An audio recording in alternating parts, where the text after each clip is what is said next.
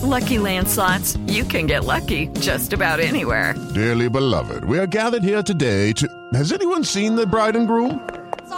Sorry, we're here. We were getting lucky in the limo and we lost track of time. No, Lucky Land Casino, with cash prizes that add up quicker than a guest registry. In that case, I pronounce you lucky. Play for free at LuckyLandSlots.com. Daily bonuses are waiting. No purchase necessary. Void where prohibited by law. 18+. Terms and conditions apply. See website for details. Fitz, Penn State basketball pulled off the unthinkable last night. What were your thoughts?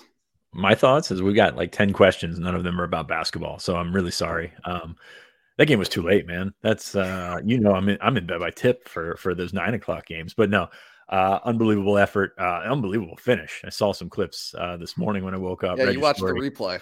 I watched, yeah, exactly. But that's great. And it's got you in a casual mood, no cardigan today. So it must be a nice day in the Valley. So that's good. Took a shower and everything. Yeah, it's a good win. And let's go to the first mailbag question from me. Nate, is Penn State going to make the NCAA tournament? Ooh, that's a curveball. I don't know. Listen, I've learned if I've learned anything from this team, it is to expect nothing.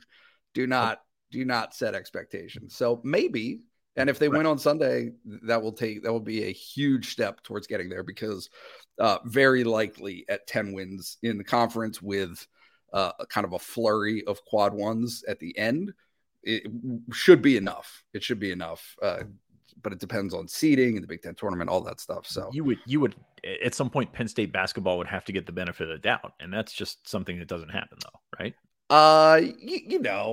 There's resumes and blind things. And I don't think it's based on simply, hey, this is Penn State, let's exclude them.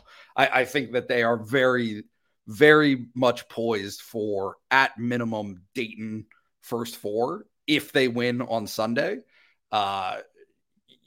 With the opportunity to improve on that considerably based on what they do in the Big Ten tournament. But they have to avoid, this is where you get into the weeds. They can't fall to the 11 seed and have to play Minnesota. And that's still in play right now for them in the first. It doesn't matter. Okay, that's our 2 minutes of Penn State basketball. We're going to move on. Let it happen. Welcome to the BWI Daily. It's the mailbag show on Thursday. I'm Sean Fitz. He's Nate Bauer. T. Frank, roll the graphic.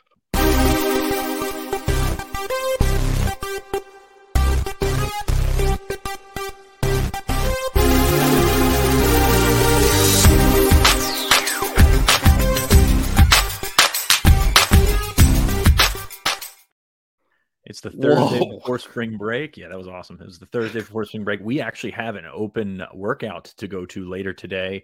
Of course, this will be coming out after the open workout. Hopefully you caught coverage on BlueWhiteIllustrated.com. Always a fun one because we get out to go see them usually max out squatting. And we get to talk to Chuck Lozzi, used to be Dwight Galt, who was always insightful. Chuck, very insightful as well.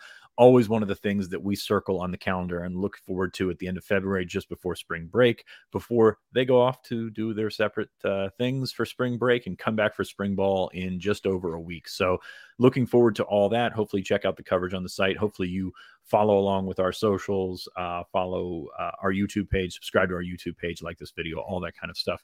But yeah, Nate, let's get in the mailbag.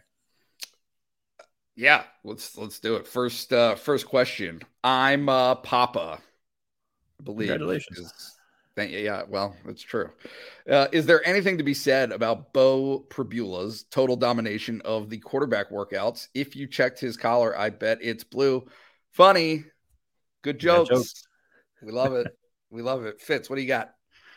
Bo is built for this. So regardless of any scenario where Drew is not available, Bo was like this last year. I mean, if you followed our coverage, I know we were different sites last year, but everybody kept going back to Bo. He's built for this. He is a guy that works his ass off. He's a guy that you gravitate to in the sense that, can be a captain one day. All the things that you look for in winter workouts beyond the throwing the football, beyond all the actual football skills, Bo Pribula is great at. Like he works hard. He's really talented as an athlete, very versatile, high competitive nature, things like that. So like this isn't a surprise no matter the scenario. And it was like this a year ago. And Bo was ahead of Drew at this time last year as well.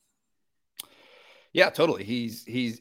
I mean, I think it's safe to say this is a kid who will start as a quarterback at Penn State at some point in his career, whether that's this year, next year, the year after that.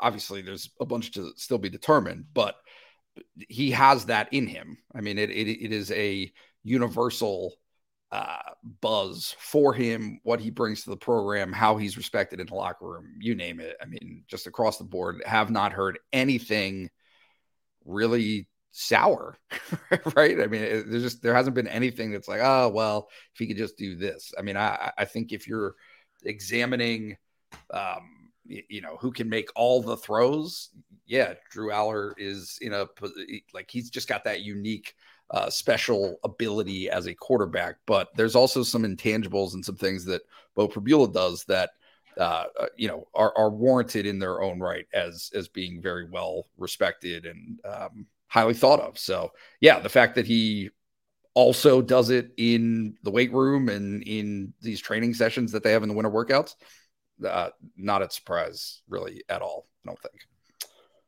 Moving on, Penn State, 2012. What, if any, contact can the staff have with Dante Cephas? They're good on contact with Dante Cephas. So originally this was explained in the sense that he was going to go back to Kent State, withdrawal from the portal, finish out and graduate in the spring. He's still in the portal, which keeps, it doesn't really change many things. Coaches from other schools can still reach out too, but it gives Penn State the ability to keep in contact legally and have the lines of communication open between the two sides. So when we were saying that back in December, January, when it became apparent that he was going to go back to Kent State to finish, the plan was to get out of the portal. But if he stays in the portal, it doesn't really change anything. They're gonna have the ability to get with him with workouts and talk to him and stay up and stay on him about finishing out his academic thing. So they can have open lines of communication because he's still in the portal. Be interesting to know what Kent State permits him to do, if it, you know what I mean, like within the program, because certainly that's you can either be sour or not, right? Yeah, I mean there have been situations in, like, the situation that they're in, like, you kind of have to, like, this is a scenario where you're a MAC school or you're a lower level school that you're starting to realize that one of your best pitches can be come here, get better, and go to a bigger school. Like, that's how the portal has started to work. So if you block these guys, if you make it harder for these guys to transfer, that's going to come back and bite you in a different area, later with other guys. So Kent State, and they lost their staff, they lost a bunch of coaches, they lost a ton of players, they lost everybody. So they're kind of scrambling to begin with. So I don't think they're going to put their energy into making it harder for one of their best players. And one of their, that's a marketing chip for them too. Like, here's our guy, our receiver, I think it was quarterbacks at UCLA now, receiver at North Carolina, receiver going to go to Penn State. They had a bunch of guys transfer out. And unfortunately, that's the belly of the beast with the portal in these lower level schools. But that's got to be how you can come back in on the front end and get kids to come to your school, to be honest with you. So it doesn't make any sense for them to block him, to keep it, to make it harder for him to go to a program like Penn State. Yeah, I meant more along the lines of how much they let him use the facilities and work out and training, all those different things that obviously a program is better positioned to have those resources that a program has. So in any case, I don't think he's going to Planet Fitness and keeping up with the Penn State. He could. Yeah. He could. Poncho 570 asks, who are your top 4 position battles? I mean, that's top 4. Like, that pretty much covers it, right? That will have your fullest attention this spring. What do you got? You should have just asked for 1 and we would have given him 5 anyway. That's how we do it here. I mean, tell me to stop talking. Okay. Who are yours? What do you got, Fitz? Well, wide receiver is a wide net because you've got what happens with Keandre Lambert-Smith. Do they move him into the slot? Cephas is not here yet. Do you keep him outside to work with Liam Clifford and Caden Saunders in the slot? How ready is Malik McLean Where is Malik Mega in all this? Trey Wallace jumps really high. Where does he fit into this?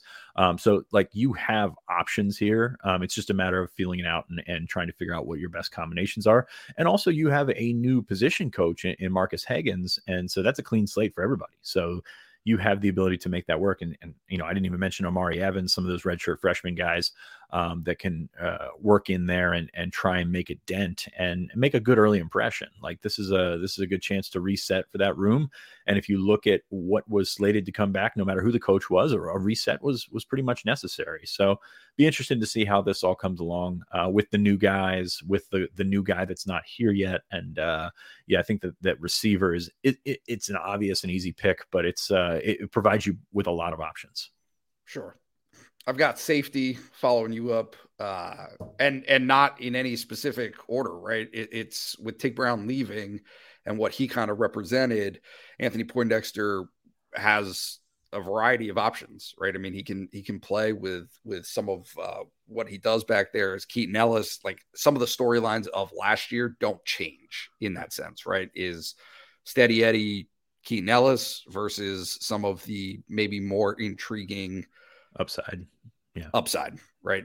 So how do you balance that, and how do you pick that out, right? How do you rearrange or order that room and go with guys that are comfortable and confident? I mean, the reality, especially at safety, is they're all going to play. A bunch of those guys are going to get to see a ton of reps, so I don't think that's in question. It's just a matter of how it plays itself out, and as is normally the case, I would expect it to not be totally settled through the course of the spring.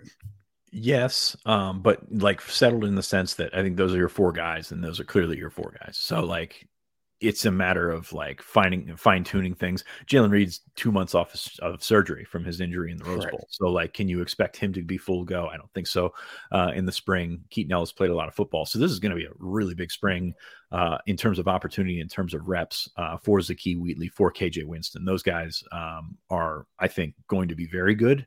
It's just a matter of how many reps you can get those guys, because Tig, for everything that he did, he played over 600 snaps last year, like more than 100 more than anybody else on the defense. Like that's pretty ridiculous, and it's going to be tough to fill. You've got talent to do so, but you've got to get those guys reps to get them seasons to put them in that position. Yeah. Okay. Linebacker. Mike linebacker.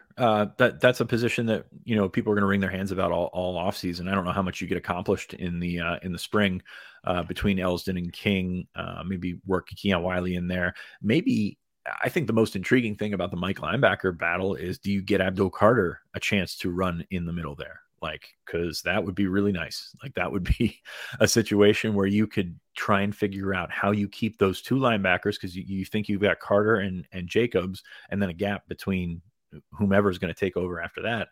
How do you get those two linebackers on the field? And this is when you fine tune, and you couldn't do that in September, but you can do that in April or March and April. So I think that's the most intriguing thing there at Mike linebacker. I don't think you have a resolution coming out of spring ball, but you get a chance to assess your options there. I think that if it includes Abdul Carter, I think that's a great thing.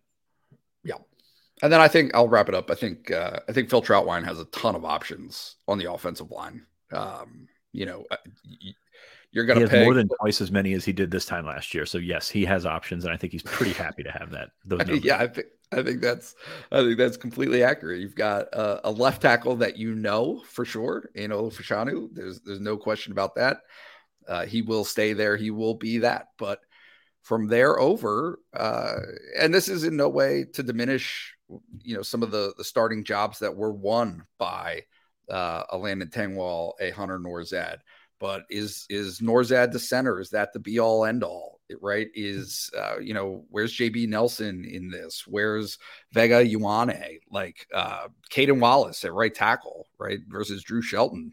If that's how they want to go, I just think that there's a bunch of players who will all be in the mix there, and it's not necessarily as straightforward as hey, this guy is locked into this role. It's finding your five best based on the fact that so many of those guys have position versatility. Like, and that's, obviously they stress that so much in the program anyway, but it really comes into focus, I think, with this group this spring. And on top of that, you have to remember, like, not all the guys will play a lot. Like Olu, there's no reason for Olu to play 80% of the snaps in spring. So that opens things up for Drew Shelton. That opens some things up for some of the younger guys at tackle. It also, you're thinking Landon's coming off an injury. How much is he going to be able to go? What does that mean for JB Nelson? I think the backup guards in JB Nelson and Vegaglione are closer to the starters than we've seen in some time in terms of from 1 to 2. So that'll be very interesting. And does that mean, if Tengwall is not able to go, does that mean Drew Shelton gets? Drew Shelton told me a couple of weeks ago that he'll rep in at guard. That's fine. Vegaglione told you that he'll rep in at center or rep in attack. They'll get a chance to play around with these things. They just have numbers now. And thinking back to a year ago and wondering if there would be a blue-white game because they had 9 offensive linemen, you could not possibly make 2 teams out of their offensive line. Yeah. They feel a lot better than where they are. So this is a very different approach, different opportunity for them to play around a little bit. And when you think about where Penn State's been with their offensive line, they haven't had an opportunity to play around and tinker with things just because they didn't have the numbers. Yeah. We got to stop that. Okay. We're not going to. Okay. The duration of the show on kickers, and we'll come back to that one another time. Yeah. Yeah. Well, we've got to move on to the next one. Yes. PSU. Yeah. Yeah. PSU, and we can't stop. PSU 1986 says Franklin's best draft classes have had 3 players drafted in the first, second, or third rounds. Will the 2025 draft more than double those numbers? I personally see 4, maybe 5 first-round draft picks. A lot of excitement for the freshmen here, Fitz. A lot of it. And that's an exclamation point at the end. I mean, I would suggest tapping the brakes on that just because people forget how good you have to be drafted in the first 2 rounds. And Penn State has guys that are at that potential. Like you look at that freshman class and the impact that they made in their first year and the potential impact that they can have over the next couple of years. And it's there, no doubt about it. But these things change very fast. I mean, you think back 2 years, and you and I were talking about this before the show. Think back 2 years, and nobody had Olu as a top first round, second round pick. There was potential there, obviously, but these things change a lot throughout the course of guys developing, other guys developing faster than them. But yeah, I mean, you've got Singleton, Carter, Drew Aller, Denai Dennis Sutton was a 5-star. You've got guys that can really take that next level. And to be on top of that, the guys have the size to do it. There's some guys that come in and have the ability and are really talented and great players and things like that. But to get to the NFL, to be into those first couple of rounds, unless you are a unicorn, you're going to have prototypical size. And some of those guys, they have it. And that hasn't always been the case with guys that come in and make an impact right away. Yeah, literally nothing to add. Perfect. A long way to go. Bergenthal 1. I know John Scott Jr.'s departure was his decision. Was this primarily because he did not like the around-the-clock time required for recruiting and managing 18 to 22-year-olds? And if Deion Barnes was the pick, wouldn't that have been announced by now? The second part, no, not necessarily, because you want to interview guys. You want to build out that little black book and get the experience from James Franklin's side and from potential coaches' sides where you want to be able to talk to these guys. It's not a situation where it would be an automatic switch over. I think Deion is in the mix heavily for this job, but at the same time, why would you do that? He's here. It's not a situation where you're going to lose him if you don't hire him in the next couple of days, weeks, whatever. So I don't think that it's necessary to do that. James Franklin always works on his own clock, and that's how kind of that works. Speaking of clock, the first part of that, I think we've discussed this before. It's a lot easier being a pro coach from a schedule perspective. The pressure is very high at the pro game as well, but you have the opportunity to have more free time, have more downtime. You don't have to recruit. There is a general manager that does your recruiting for you. And that I cannot imagine for a college coach how inviting that must sound, especially in these down times when you're still having to text and still having to call and still having to do recruiting stuff basically every day. Yeah, let's reframe what you just said. It's not that the NFL is easier. It's college football coaching stinks. It's awful. These guys, I'm being somewhat hyperbolic or. That's a first. Yeah. That's not the right word. In any case, they are like miserable because of the time demands. These guys are coming in at the office at 7 o'clock in the morning every day and leaving at 10 o'clock at night, right? It is just all day, every day. There's something to do. There's the calendar never lets up, the recruiting schedule, you name it. It's just not, I mean, legitimately, I've been able to get to know people through the years. It's not just football. Basketball has some of this as well. It is just, you don't have time to be a human. And for anybody who has a family and that family wants to have a human as a husband and a father, it can be a little bit miserable. So yeah. It's not about playing golf. Like it's the whole thing. Like it's more stress, more stress in some areas because it is the NFL. It's the pro. It's the highest level. Heck of a lot less stress in your day-to-day life. I would think so. Yeah. So yeah, we'll see. It's going to be interesting. I mean, I posted this on the message board the other day. It's interesting to see how these guys, like, to me, that it seems like a very stark contrast between head coaching track guys who are willing to put in that time and willing to do those different things to elevate and to climb the ladder, versus if you're a position coach and you want to be a position coach and that's not something that you aspire to change to become a head coach. I mean, it just, the NFL would appear to be fairly intriguing and appealing. And it's worth saying. These guys are well compensated, absolutely. But you can get a similar level of compensation for the pro job, and that kind of makes sense. Like it's not. We're not saying feel bad for the coaches. This is a choice, and they got into this and everything like that. But at the same time, like there's a lot that comes along with it that you just don't think about, other than being out there 13 Saturdays or whatever a year.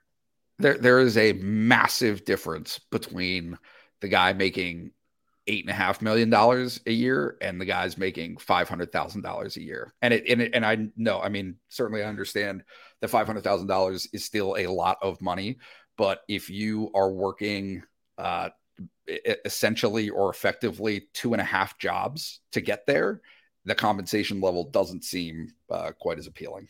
Step into the world of power, loyalty, and luck. I'm gonna make him an offer he can't refuse. With family, cannolis, and spins mean everything. Now, you wanna get mixed up in the family business. Introducing The Godfather at ChumbaCasino.com. Test your luck in the shadowy world of The Godfather slot. Someday, I will call upon you to do a service for me. Play The Godfather now at ChumbaCasino.com. Welcome to the family. No purchase necessary. VGW Group. Void where prohibited by law. 18+. Terms and conditions apply. Anyway, yeah. Gronky, could you envision? Here we go. Okay, so this is. I don't know if I'm going to read the whole thing.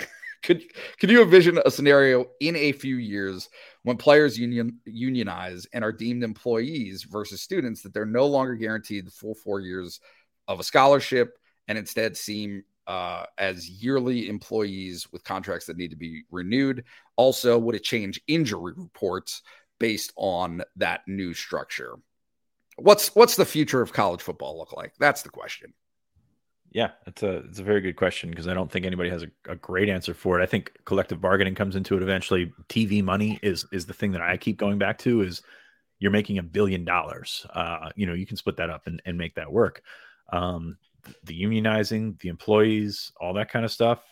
That's a lot to be worked out, and I don't know how long it's going to take. But it's certainly something to look at. I will say, with the injury reports, I'm very curious to see how much legalized gambling has to deal with that. Like, that's a big business. And that is something where it's not like shady guy in an alley anymore. It is like promotional name sponsors that can sponsor your conference. They can sponsor your television deals. They can sponsor, the networks. So that is the interesting thing to me, not so much from a like standardized perspective, because no coach wants to give out that a guy has a hangnail. Like that's the nature of college football coaches that want to control as much as they control.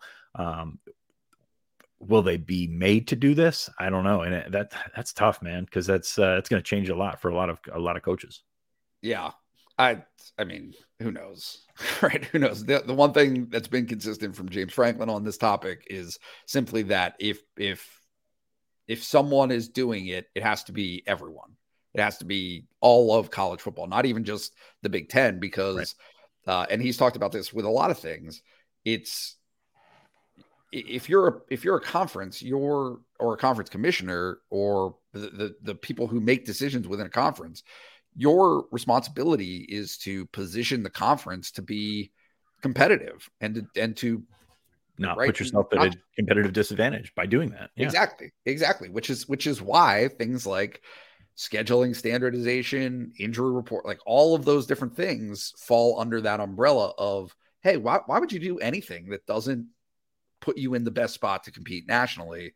Certainly the response to that is $1 billion television contract. That's a hell of a response. 9-game slate. Yeah. So, but yeah, it's, I mean, even right now are 4 to 5 years of a scholarship actually guaranteed at this point? I think it's year to year, but no, it's that's what I'm saying. It's already not there. Yeah. So you make an interesting point with scheduling standards, because people get upset when Penn State schedules Maine or whoever. It's just the first thing that came to me. But Penn State, I don't think most of these schools want to schedule the big boys, because it puts them at a competitive disadvantage if they lose that game. And, all of a sudden that's the tiebreaker between a 10-2 team that wants to get in the playoff. Now we're talking about the normal playoff factor. So I just think it's interesting when you talk about the standards. It's like, why would you do that if it's going to, if not everybody is made to do that? Yeah. And I expected more from you than, just so you know, because I know I've heard you talk about this before. Yeah, but you're doing a really nice job yourself. So, thank you. We'll move on. Philip in the Valley, our guy. What's with the flurry of D-line offers in the days after John Scott left? All right. I love this question because it popped up a few times on our message boards. And who's putting out these offers? Well, it's the recruiting staff. It's Kenny Sanders. It's Alan Zamitis. So you've got different camps in that building. You've got the recruiting office. You've got the coaching staff. They, for the most part, they agree on a lot of things, but there's disagreement between, there's disagreements between guys in the recruiting staff that get these tapes first, and to get a little bit more of the in-deep evaluations and things like that before it gets to the coaching staff. And then there's disagreements between the recruiting staff and the coaching staff, and this is not like, yelling at each other, all that kind of stuff. It's like, I hate you. Yes, exactly. So you've got these disagreements. So there might be guys on the fence, like the recruiting staff might like this guy, and the coaching and John Scott Jr. may not have liked this guy. So now you've got a little bit of a gray area, a little bit of an opportunity if you're a recruiting staff to get out and just, throw your name in the hat, because these offers don't mean as much anymore, but they mean even less when you don't offer the kid. So you're seeing these offers go out to guys that you thought, maybe one guy liked, maybe another guy didn't like. And it's kind of just getting in there just in case the new guy comes in and wants to pursue this guy. You're already in there. So that's kind of where they're standing with that. It's nothing to read into. It happens like everywhere. I think they offered a receiver, when there was no receivers coach. Like, that's kind of how this stuff works. So I think it's a sense of the recruiting staff saw some guys they liked, and they decided to move on them and made it happen. And I don't think there's there's not much more to it than that. LB Lion, moving on. Who runs the fastest 40 at the combine? Tig, Parker Washington, or Joey Porter Jr.? Or PJ Mustipher? Yeah, could be PJ. Thanks to Andrew Callahan, sent us some stuff on PJ yesterday from the combine. But I would go with, if everyone is running, and that's never a guarantee. Parker Washington had a leg injury late in the season, so is he ready to run right now? I don't know. I haven't seen anything that would indicate that he is one way or the other. Tig Brown, I think, is going to have to run because he's a guy that you're wondering, is he a 4.6 guy? Is he a 4.4 guy? It's hard to say. I think that Joey would run the fastest. Joey was much faster when he arrived than people thought. Like, he ran in the high 4.4s. I think it was 4.47. And that really surprised some people, considering his build, considering that they thought he was a 4.6 guy coming in. So Can't help but think that he's gotten faster. So I think he's going to surprise some people. If he runs over 4 or under 4.5, I think he's a lock for the first round in that metric. But we'll see if he's able to go. But I think if you lined all these three guys up on their best day, I think Porter would probably come out ahead because he's just a little bit faster. But I mean, all fast guys, all productive players. So I don't think that's I don't think there's a ton of difference there between those three. Sure. I'm with you. Great. Miller 22. Does Penn State's pro day time? We're going to stick with the 40 here. Does Penn State's pro day time? Does Penn State's pro day time the 40? Yeah, I know it's just a little bit different emphasis. The exact same way the NFL Combine does. Rumors were Penn State's track was fast, but I think that was an old track. Yes, I believe technology has come a long way. It's not quite as fast as Virginia Tech's track used to be, which they used to have guys in the 4.2s regularly. But yeah, I believe, and this might be outdated. So the NFL Combine does a laser start and a laser finish. I believe Penn State does the hand start with the laser finish. So very close on times, but the laser obviously is going to be the most accurate for the NFL Combine. So Penn State's times have been very good in terms of accurately, putting them side by side. You remember Chris Godwin went to the combine and ran really well. Well, that was very close to his Penn State time.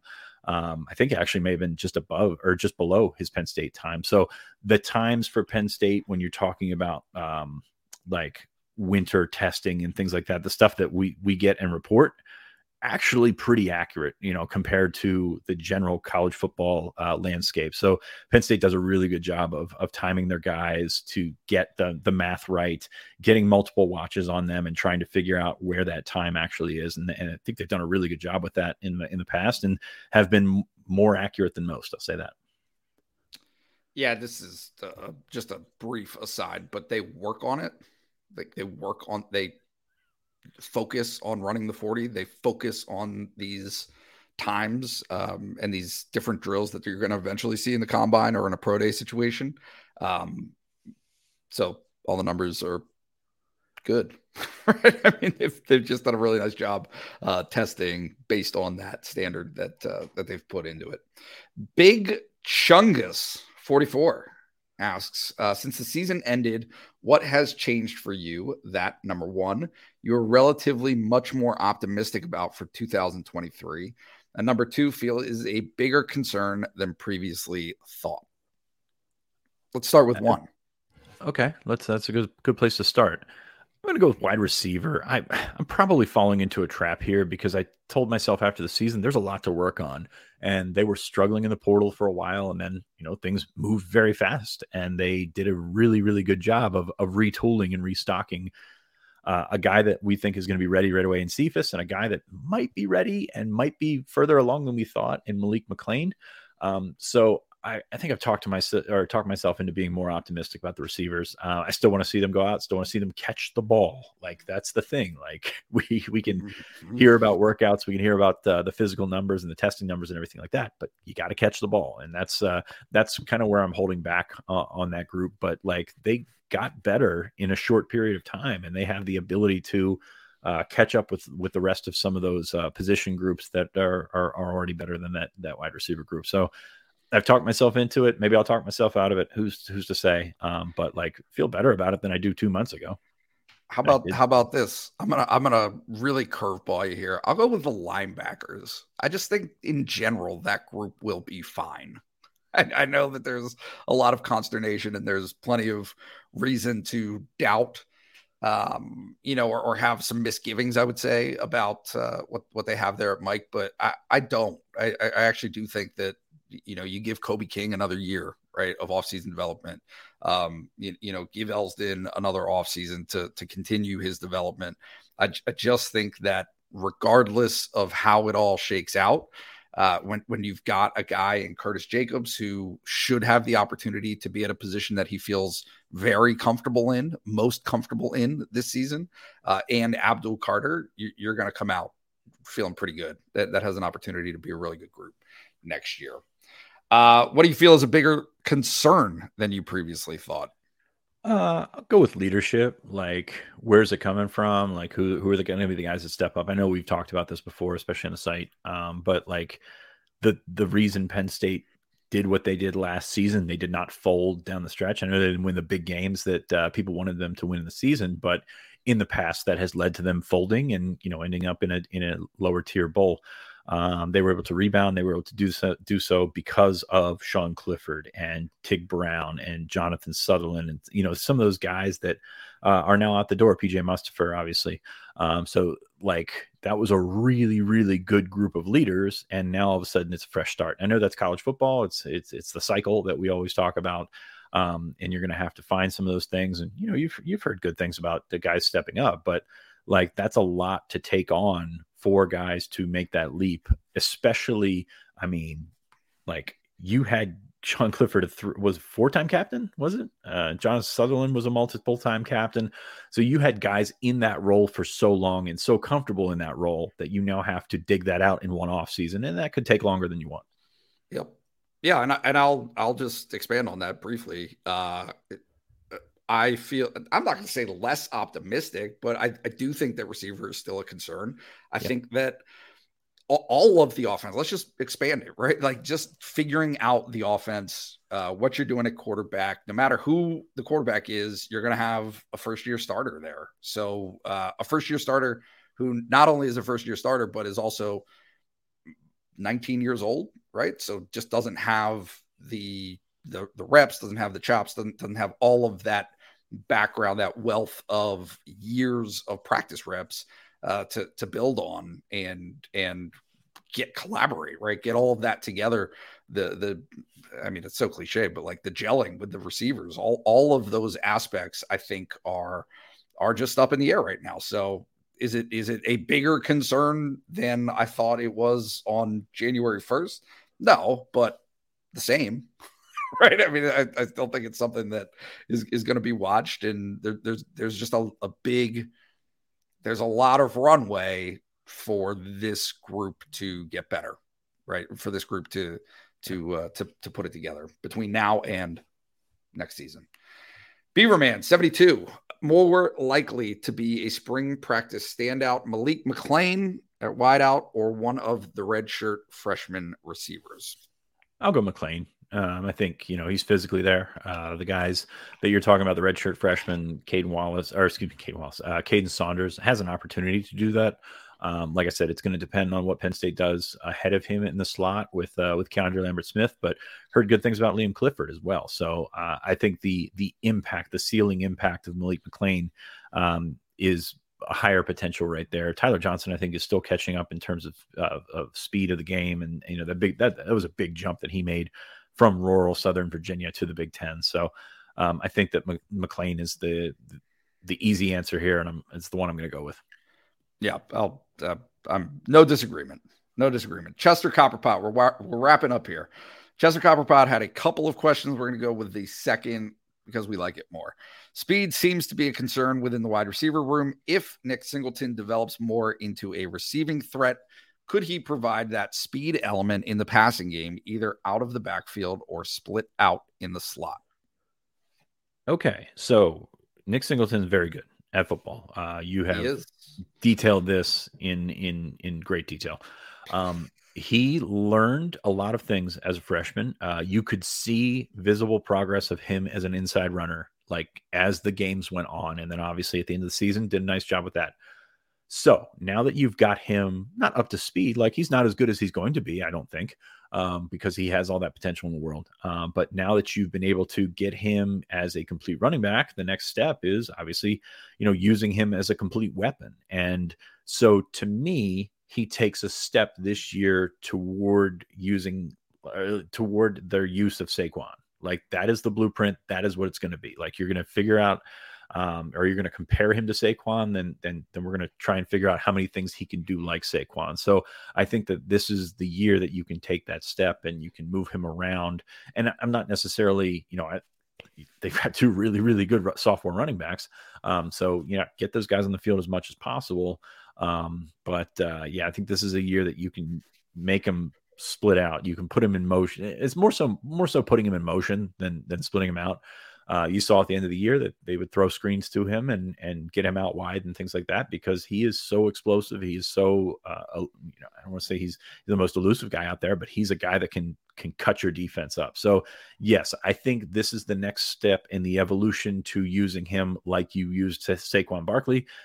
James Franklin is going to romanticize using guys like that. He's going to remember using Chris Godwin. He's going to remember using Mike Gesicki. He wants to use his tools that he has now like the best of the ones that he's had in the past. And so this is the opportunity to take the next step to making him Saquon Barkley.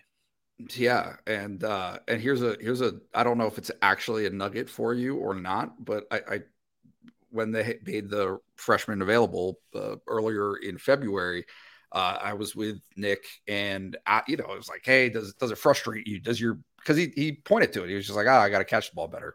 I got to be able to catch the ball. It. Yep. And that was like his major thing to improve. But nugget, he said that Franklin encouraged him to spend more time with the receivers than the running backs. He was like, don't run running back routes, run receiver routes. Like get reps catching the ball from the receiver position, spend time with the receivers. And so that was something that should feel like deja vu because it is deja vu. That's exactly what Saquon Barkley talked about, during his development. So like, there's no mystery here. It's something that he wants to get better at. It's something that he believes, and the program obviously believes, can be added to his repertoire and make him even more dangerous as an offensive weapon than he already is. And an excellent point there that he needs to catch the ball. That was not pretty sometimes when he went out to catch the ball. So he works on that. He has the opportunity to get where he needs to be as a receiver. It's just a matter of catch the ball. So if he does that puts him in a really dangerous position. You can ask TJ Watt, one of the best players in the NFL, how hard it is to guard a guy like that because he has lived it. So yeah, it gives you so many out like the tight ends. You can line them up all over the field, gives you so many options. And if you got him, use it because he's not gonna be around forever. And it's different, right? I mean, that's a key point there is it is different catching a swing pass, which again, he will be called upon to do, but also being out in space and running at a traditional receiver route, which are things that I think he's going to be asked to do next season. So good on you, Chester Copperpot. Fitz, that's it. Okay, we did it. Thanks, Chester. Chester's great. Thanks, Chester. Yeah, we did it. We only talked 2 minutes of basketball. So if you scrub through the first couple of minutes of that, I think we got some good football content in. Again, we have our open workout that will be done by the time this airs. So I'm not even sure why I'm putting this out there, but check us out. BlueWhiteIllustrated.com. Like our stuff, follow our stuff. The off-season coverage, I think, been very good, worth checking out. So for Nate, I am Sean. I think we'll close out the episode and we'll catch you again. Step into the world of power, loyalty, and luck. I'm going to make him an offer he can't refuse. With family, cannolis, and spins mean everything. Now, you want to get mixed up in the family business. Introducing The Godfather at ChumbaCasino.com. Test your luck in the shadowy world of The Godfather slot. Someday, I will call upon you to do a service for me. Play The Godfather now at ChumbaCasino.com. Welcome to the family. No purchase necessary. BWI Group. Void where prohibited by law. 18+. Terms and conditions apply.